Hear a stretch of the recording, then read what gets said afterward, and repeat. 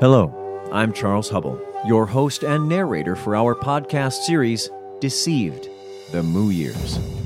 Deceived, the Moo Years is the true story of one young man's compelling, at times terrifying, former involvement with the martial arts cult Chung Moo Kwan. The following story you are about to hear is true. It took place between 1980 and 1996. Most of the names have been changed. There are other versions of the story. My name is Russell Johnson, and this one is mine.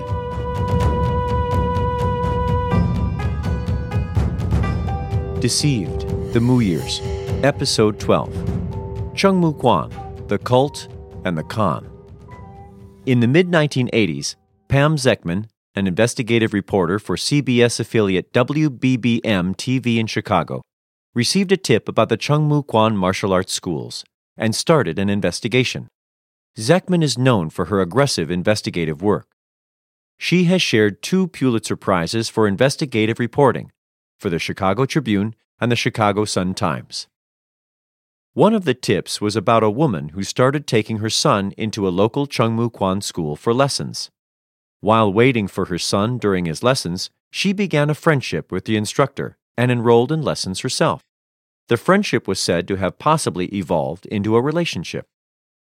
The married woman's family intervened and hired clinical psychologist Dr. Edwin Morse to counsel her.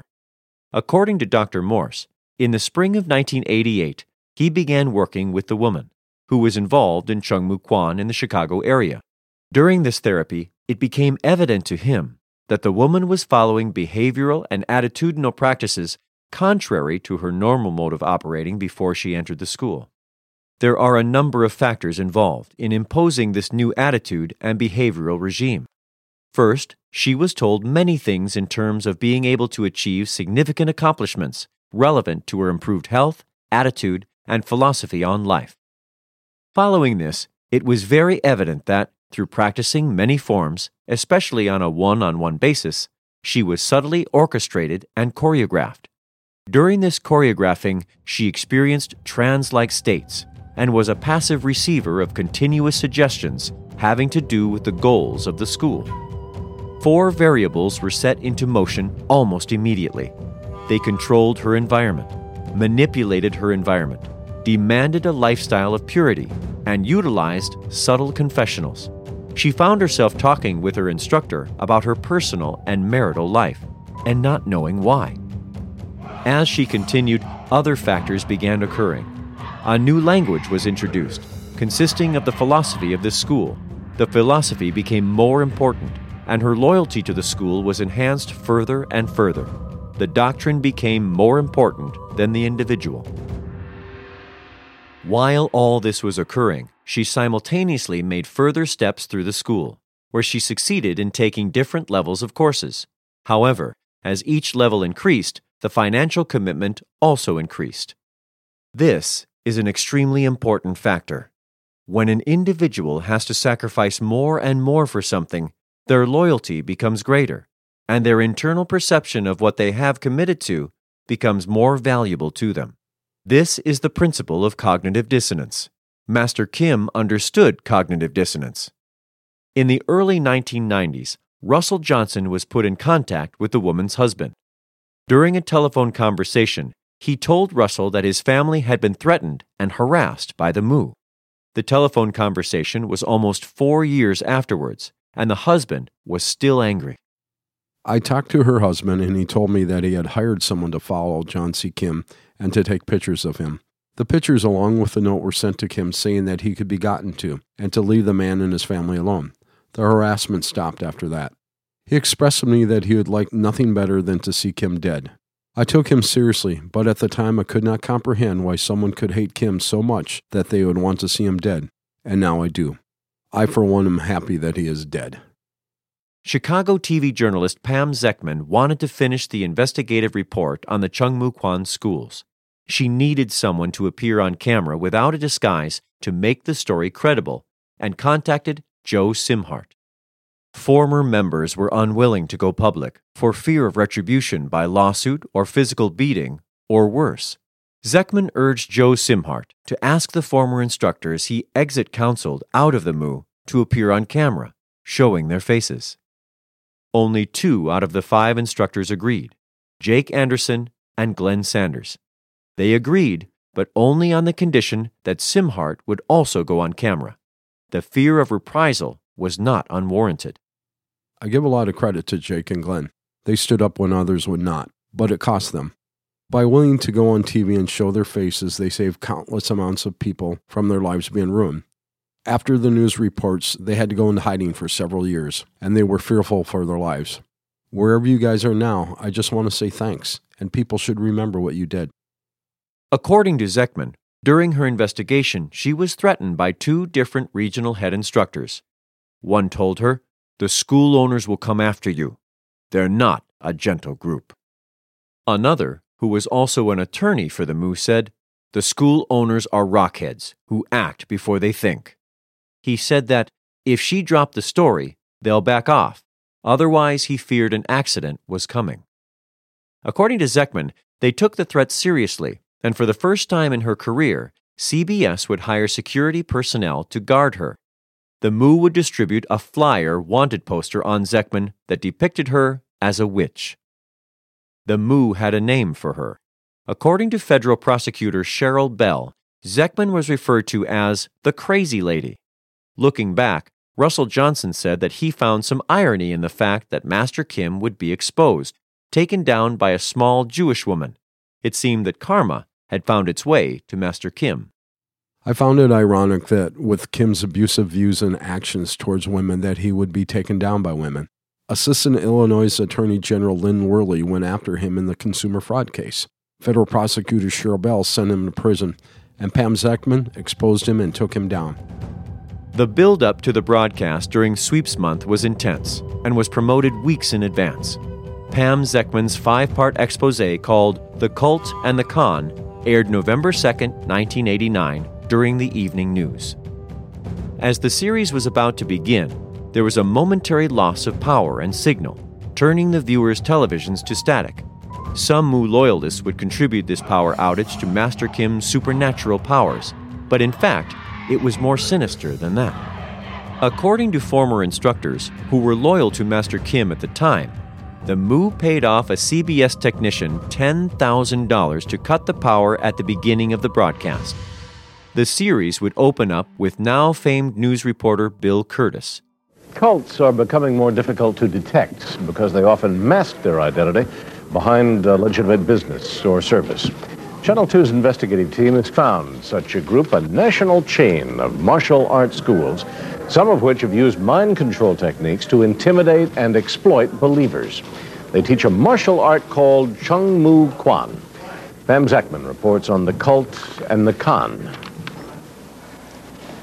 There are 10 Chung Moo Kwan schools in the Chicago area and a dozen others across the country. They were founded here in the late 1970s by John C. Kim, a former maintenance man who promotes himself as a martial arts master. His followers say he has supernatural powers. Zekman said they talked to dozens of former students and instructors who've been with Chung Moo Kwan over the past 12 years. Most of them asked to disguise their identities.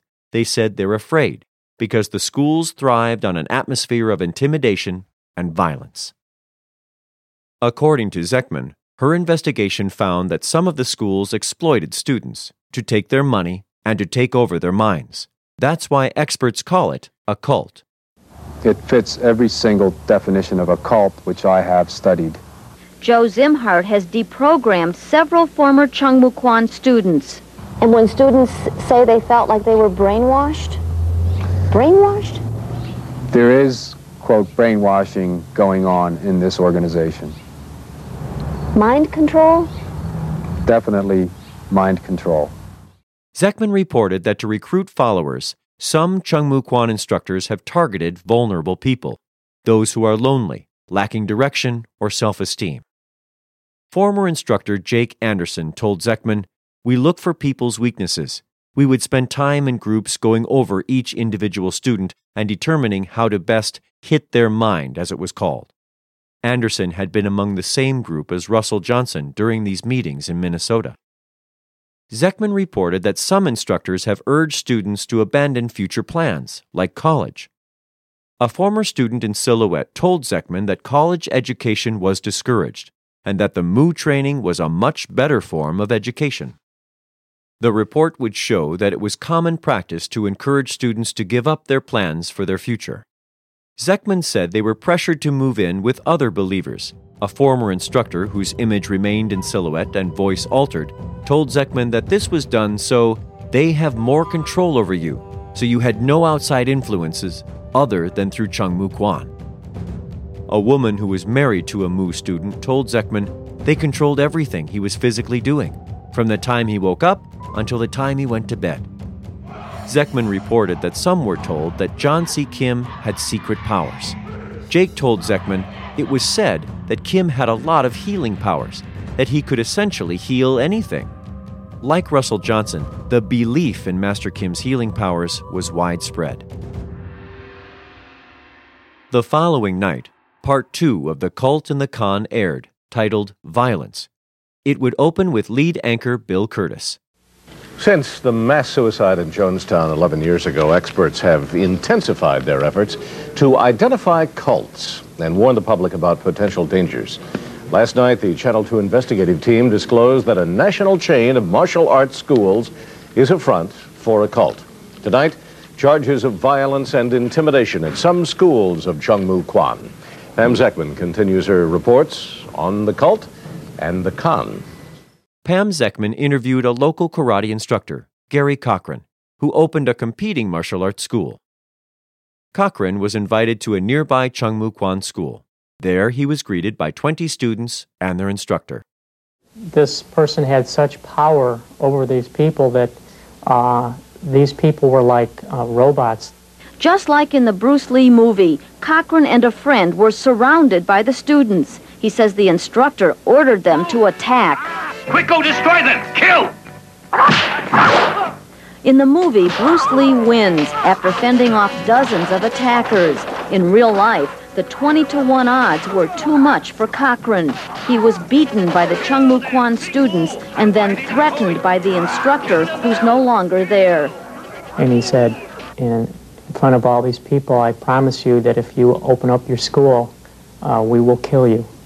He threatened to kill you? Yes, he did. Were you scared? I was terrified, numb. According to Zekman, around that time, police in several suburbs received reports of harassment, intimidation, and beatings by Chung Moo Kwan followers at some schools. Other martial arts instructors were worried that the incidents were giving the entire sport a bad name. Zekman interviewed Scott Kiefer of USA Karate. He told Zekman, this is not normal for a martial arts school. This is not the way martial arts schools operate. A former Chung Moo Kwan instructor told Zekman they were trying to put their competitors out of business. The former instructor, in Silhouette and voice altered, told Zekman, we were told to hurt them, and we beat them up, put them on the street, and put them in the hospital a couple of different times. Zekman, why? Former instructor, because Chung Moo Kwan is a superior art, and they were garbage, because they knew another style of martial art. According to Zekman, some Chung Moo Kwan schools intimidated their own students and staff. Many of those who talked with Zekman asked for anonymity because they were afraid. A former instructor told Zekman that when he quit, the head of the school, who's no longer there, threatened to have him killed. There's a lot of people listening to every word that the higher belts say, and they'd do anything, even kill somebody if they were told to kill somebody. You really think that? Sure. Cult experts are not surprised. No, it doesn't surprise me that people would act out every single command that the management in Chung Moo Kwan hands out, especially to the instructors, because that is how they're conditioned. They're conditioned to behave on command.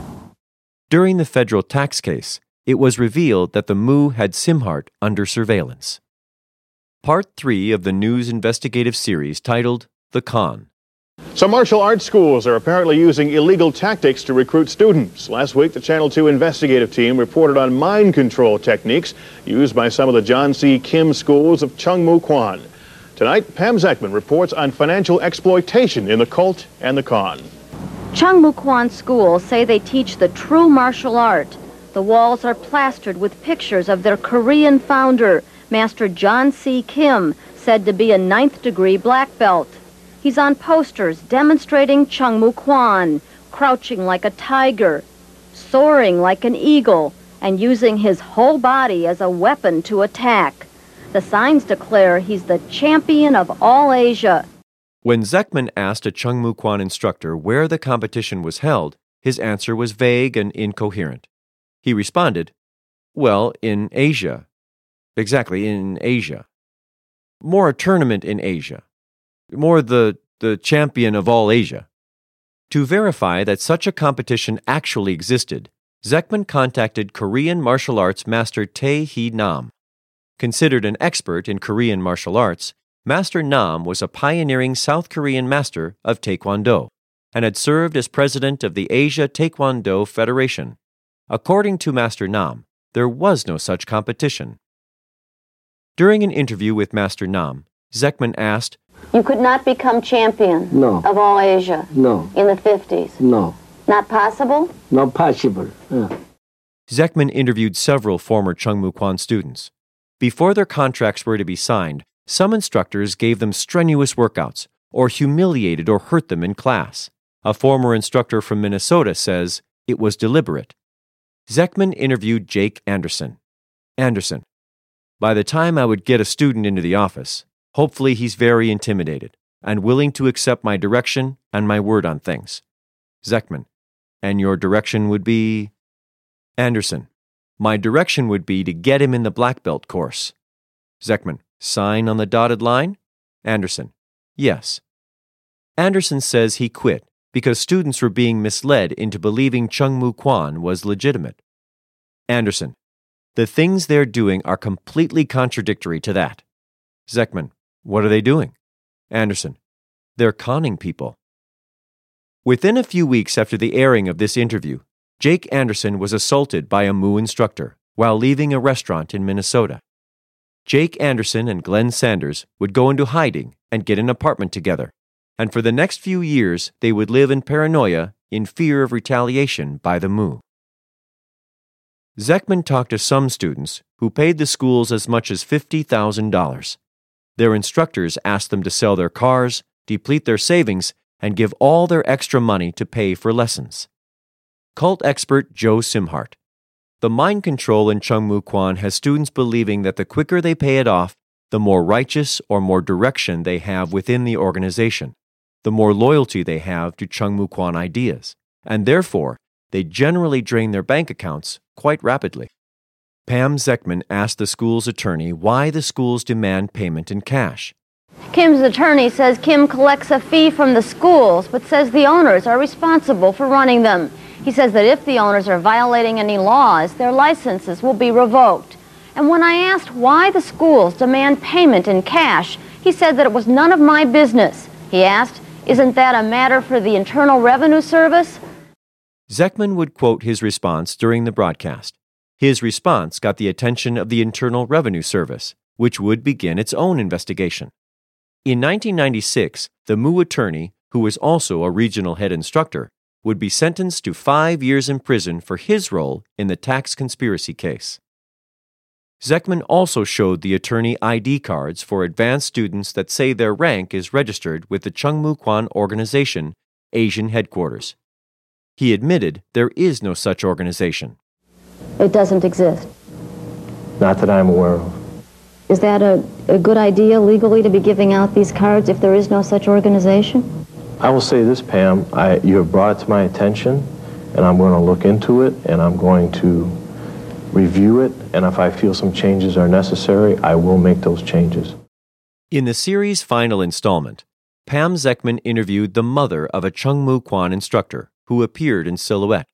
Her son was 17 when he decided to go to a neighborhood Chung Mu Kwan martial arts school to learn how to protect himself. During a tearful interview with Zekman, she said, "My son, his entire life, all that he is, all that he will be, appears to be owned by Chung Mu Kwan." Zekman: "Do you think it's a cult?" Mother: "Oh yeah, I think it's a cult." In the beginning, this mother tried to be open-minded as she watched her son's behavior change radically. But as with all cults, the school drove a wedge between them. There were fights, tears, and then resignation that her son was lost. To warn others, she agreed to tell his story, but asked for anonymity. She told Zekman she feared that if they find us making this conversation, that they may injure our family members, or they may injure our son, who is deeply in their grasp. When her son started, the lessons were inexpensive. He was a devoted student practicing Chung Mu Kwan exercises every day. But as he progressed toward a black belt, the cost of lessons and tests increased dramatically. The mother said at one point, he came into the house and was trying to get a loan for $5,000. And what do you need that for? And he says, for a test. And we said, $5,000 for a test? And he says, that's nothing. Later on, it'll be $15,000. She says he was holding down 3 jobs, turning his paychecks over to the school, and getting an allowance from his instructor for living expenses. He moved into an apartment with other Chung Mu Kwan students. One day, his mother caught them going through her jewelry box and stealing food. She told them, if you're that hungry, I'll feed you, but I really don't want you stealing from me. At school ceremonies, she was shocked by the students' demeanor. They all seemed to have a glaze in their eyes. They all seemed automated. It went beyond the respect and discipline associated with martial arts. During the interview, she said, it was like a brainwashing. His whole life became waiting for someone else to dictate to him what to do, when to eat, when to move, when to breathe. Her son once abhorred violence. Now he was obsessed with it. He talked about how they could do certain moves and take a person's arm and pull it out of its socket and swing it at them. She said, you're talking about dismembering people? At one point, her son was seriously injured on the job and couldn't walk. The doctors released him to her care. But after he talked to his Chung Mu Kwan instructor, other students came to her house and took her son away. She said, my son said, I made a mistake. I should not have returned to the home of my parents. In tears, she continued, so my husband and I argued with him, with our son, and with the people taking him out. But there was like a wall we were arguing with. They weren't hearing us. With the passage of time, the injury healed, and for her son, Chung Mu Kwan became a career. He told her he will be making a good living when he becomes an instructor. He said this is the life process for him, and he will be able to retire at 35. Her son eventually moved to another state where he lives with other instructors and teaches at a Chung Mu Kwan school. And what do you see down the road for him? I think he's trapped. I think he's stuck. I sort of think he's a prisoner. You feel like you've lost your son to Chung Mu Kwan? Oh, very much so, yes. Almost like he died. The fallout from the news investigation happened almost immediately. On November 7, 1989, Illinois Attorney General Neil F. Hartigan filed a lawsuit against John C. Kim personally and doing business as the John C. Kim School of Chung Mu Kwan. The complaint stated that Kim had violated the state's Physical Fitness Act, which stated health clubs could not charge more than $2,500 per year for services and must give copies of contracts. The complaint charged that the Kim schools engaged in consumer fraud. The suit asked that the defendants be permanently banned from engaging in business in the state of Illinois and sought a $50,000 fine. In a TV news interview, Attorney General Neil F. Hartigan stated, nobody's going to intimidate the Attorney General's office. We know what the law is, and we know how to enforce the law. The Illinois Attorney General's office was entering an unforeseen legal battle with the Kim organization. The MU would fight defiantly to impede the legal process with a never-ending series of motions, filings, and continuances to stop the progress of the suit by hindrance. To the frustration of Attorney General Hartigan, the case would outlast his term as Attorney General and tie up some of the office's resources over the next 5 years. Following the news exposé, several newspapers did follow-up stories. The mother of the instructor who was interviewed by Zekman wrote to the Daily Herald, "Wake up, Naperville. John C. Kim's style of Chung Mu Kwan is not what it appears. Don't be fooled and sucked in like our son." Scott Kiefer of USA Karate, according to an article in the Daily Herald newspaper, started a group to monitor the way local martial arts schools operate to help prevent scams like this in the future. The investigative report led to most of the Chicago area schools closing. The damage to the MOO was mostly contained to the state of Illinois. By November 15th, the MOO began to register schools in Houston, Texas under the new name Chungmu-do, dropping Kwan from the name. Along with that, there was a new name for Master Kim. He was now known as Chung Soo Nim and Iron Kim. The MOO denied its own history. Any past wrongdoings were blamed on instructors who were no longer there, or said to be rumors started by other martial arts schools, jealous of the MOO's true martial arts training. The MOO lashed out against those who had exposed them. They made superficial changes, not because they wanted to, but because they had to. Those who trained in MOO schools after the news expose and never saw many of these things owe a debt of gratitude to Pam Zeckman and to those students and instructors who risked their lives to warn others. The MOO has never admitted that Master Kim is not the champion of all Asia, or that Grandmaster Wang Po never existed. They still believe and advertise that Master Kim can jump from an 11-story building without being harmed. Zeckman contacted the Minneapolis CBS affiliate WCCO about her investigation, but they declined to become involved. This decision worked in the Minnesota MOO schools' favor, and they were relatively unaffected. The seriousness of the news expose was downplayed. The popularity of the Internet was still a few years off, so like most destructive cults, the MOO's system of information control prevented the Minnesota instructors from learning the true nature of the news investigation. Students and instructors in Minnesota were told that the schools in the United States had split from the schools in Asia. Student ID cards were to be collected. In return, students were issued ID cards that stated their ranks were now registered in the United States. In Minnesota, they were unaware that the Asian schools did not exist. It would take almost 4 years before revelations of the cult and the con would become known in that state. Russell snaps. The week Russell was accepted into a $30,000 instructor's course, 2 assistant instructors approached him in the changing room after seeing the scars on his arms. They asked Russell about them. After Russell left the hospital, his injury was not known to most of his lower belts. At first, Russell changed with help from other assistants. If they were in a group, they made a game out of it and made all the lower belts turn away from Russell so he could change. They always said that school would never hurt you, but his scars proved that wasn't the case.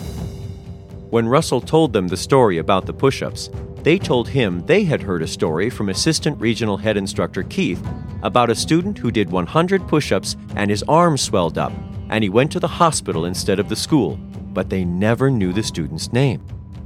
I became very upset. I was being used as an example of what happens to a student who doesn't trust the school enough to come to them for help. Keith had always talked about breaking the main line of respect. Well, what is a student to do when the main line of respect is broken by a national instructor and an assistant regional head instructor? Around the same time, School E opened up in Bloomington. Murphy Gilman was the head instructor for the new school, and Russell was assigned to be the assistant instructor under Murphy. The two had been paired up before and made a good team. Occasionally, you would hear a story about someone coming into a school and challenging the instructor to a fight, so you wanted to be paired up with someone you knew had your back. Sometimes, when an information came into the school, it was not always an option to get them into the practice area for a free lesson. At times like this, the instructor in charge of the school would call for an assistant, so they could demonstrate Chungmu Kwan self-defense movements. Normally, this would include some basic Hapkido movements, including the crossover wrist break. Next, the instructor would demonstrate self-defense against a punch. Any assistant that had been around for a while would be used for one of these demonstrations. The instructor would have the assistant throw a punch towards his face, and whatever self-defense technique he used, he would get in and the assistant felt it, literally becoming a human punching bag. After a while, assistants became very good at taking a hit. One time, Russell and Murphy were teamed up at St. Paul School B when an information came in. Russell was called up to the waiting area to be used for the demonstrations. Murphy had Russell throw a punch towards his face, and after a few choreographed hits, Murphy, kicking Russell, launched him through the beaded curtain, landing him in the office. Russell was not hurt. He could take a hit, but the information left running from the school. Russell and Murphy laughed, thinking that they had scared the shit out of the guy. They were amazed when he returned from his car with a checkbook in hand, ready to sign up for lessons. Russell passed out flyers for the new school, but his heart was no longer in it. Russell had known Murphy since they first met in junior high school, and they had always gotten along well. By this time, Murphy was a third-degree black belt. Russell had met Aiden Gonzalez when Aiden was a third degree, and how he moved was what Russell expected of all Chung Moo Kwan instructors. Murphy was nowhere near that level. In fact, none of the third degrees in the school were. This was not just Russell's opinion. It was the opinion of others as well. Some referred to Aiden as a martial arts prodigy. There was always a separation between students and instructors. This created mystery regarding the instructor's skill level, and it made students feel in awe of them. As much as he liked Murphy, Russell just could not look at him with the same admiration he'd had for Aiden Gonzalez.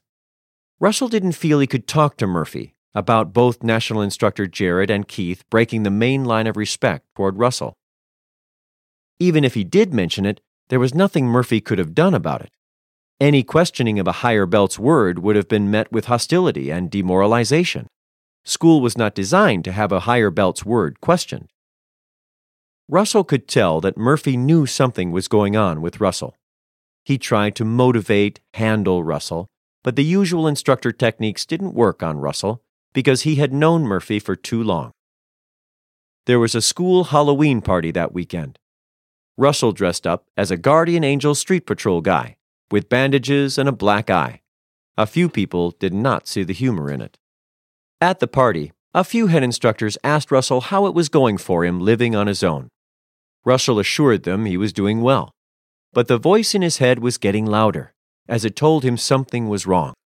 Russell remembers feeling resentment toward many of the instructors at the party, most of whom, at one point or another, questioned his actions after his injury. I knew this was a story that was being passed down from national instructor Jared and Keith.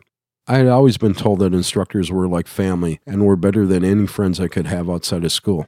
But when I ended up in the hospital for 16 days, the only one that came to see me was Murphy. I went into work the next day, exhausted as usual. It was around 5 p.m., and I was still at work. I called into the school and said, "Hello, head instructor. Be right to say this is Assistant Instructor Russell. Be right to ask if there is anything I can do for school. Be right to ask if you're self-care for anything. Be right to step into the school."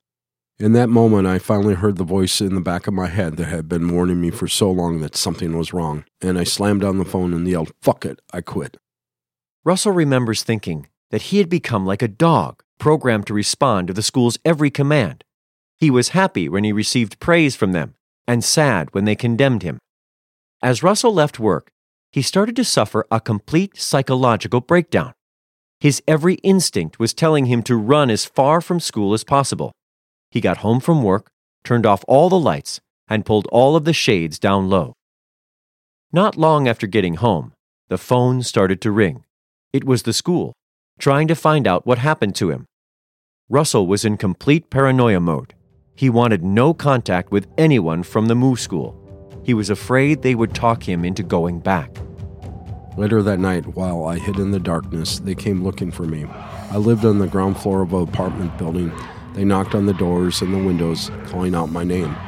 I curled up in a blanket next to my bed on the floor, not wanting to be seen as they looked through the windows. The next day, I quit my full and part-time jobs for fear that the Moo would come looking for me there. They came to my apartment several more times over the next 6 weeks as I hid in the darkness. I wanted to learn martial arts like many other kids my age. No one could have warned me that by walking into a martial arts school in a local strip mall, my life would take a devastating turn. I wanted to learn respect and determination, self-confidence and courage, and I wanted the physical conditioning. Instead, I would leave in the worst condition of my life, scarred and physically deformed. My head was full of superstition, sexist ignorance, and a belief in a human supreme being with supernatural powers. 8 years after joining the Mu, I found myself hiding in the darkness with no understanding of how I got there.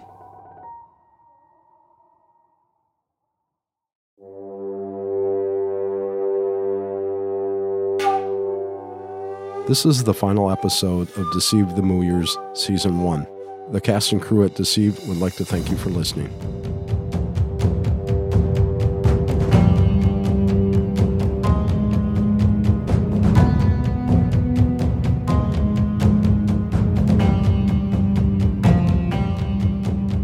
Deceived the Mu Years is a production of Deja Mu, LLC. Recorded and produced by Alive and Social Podcast Network. Russell Johnson, producer and writer.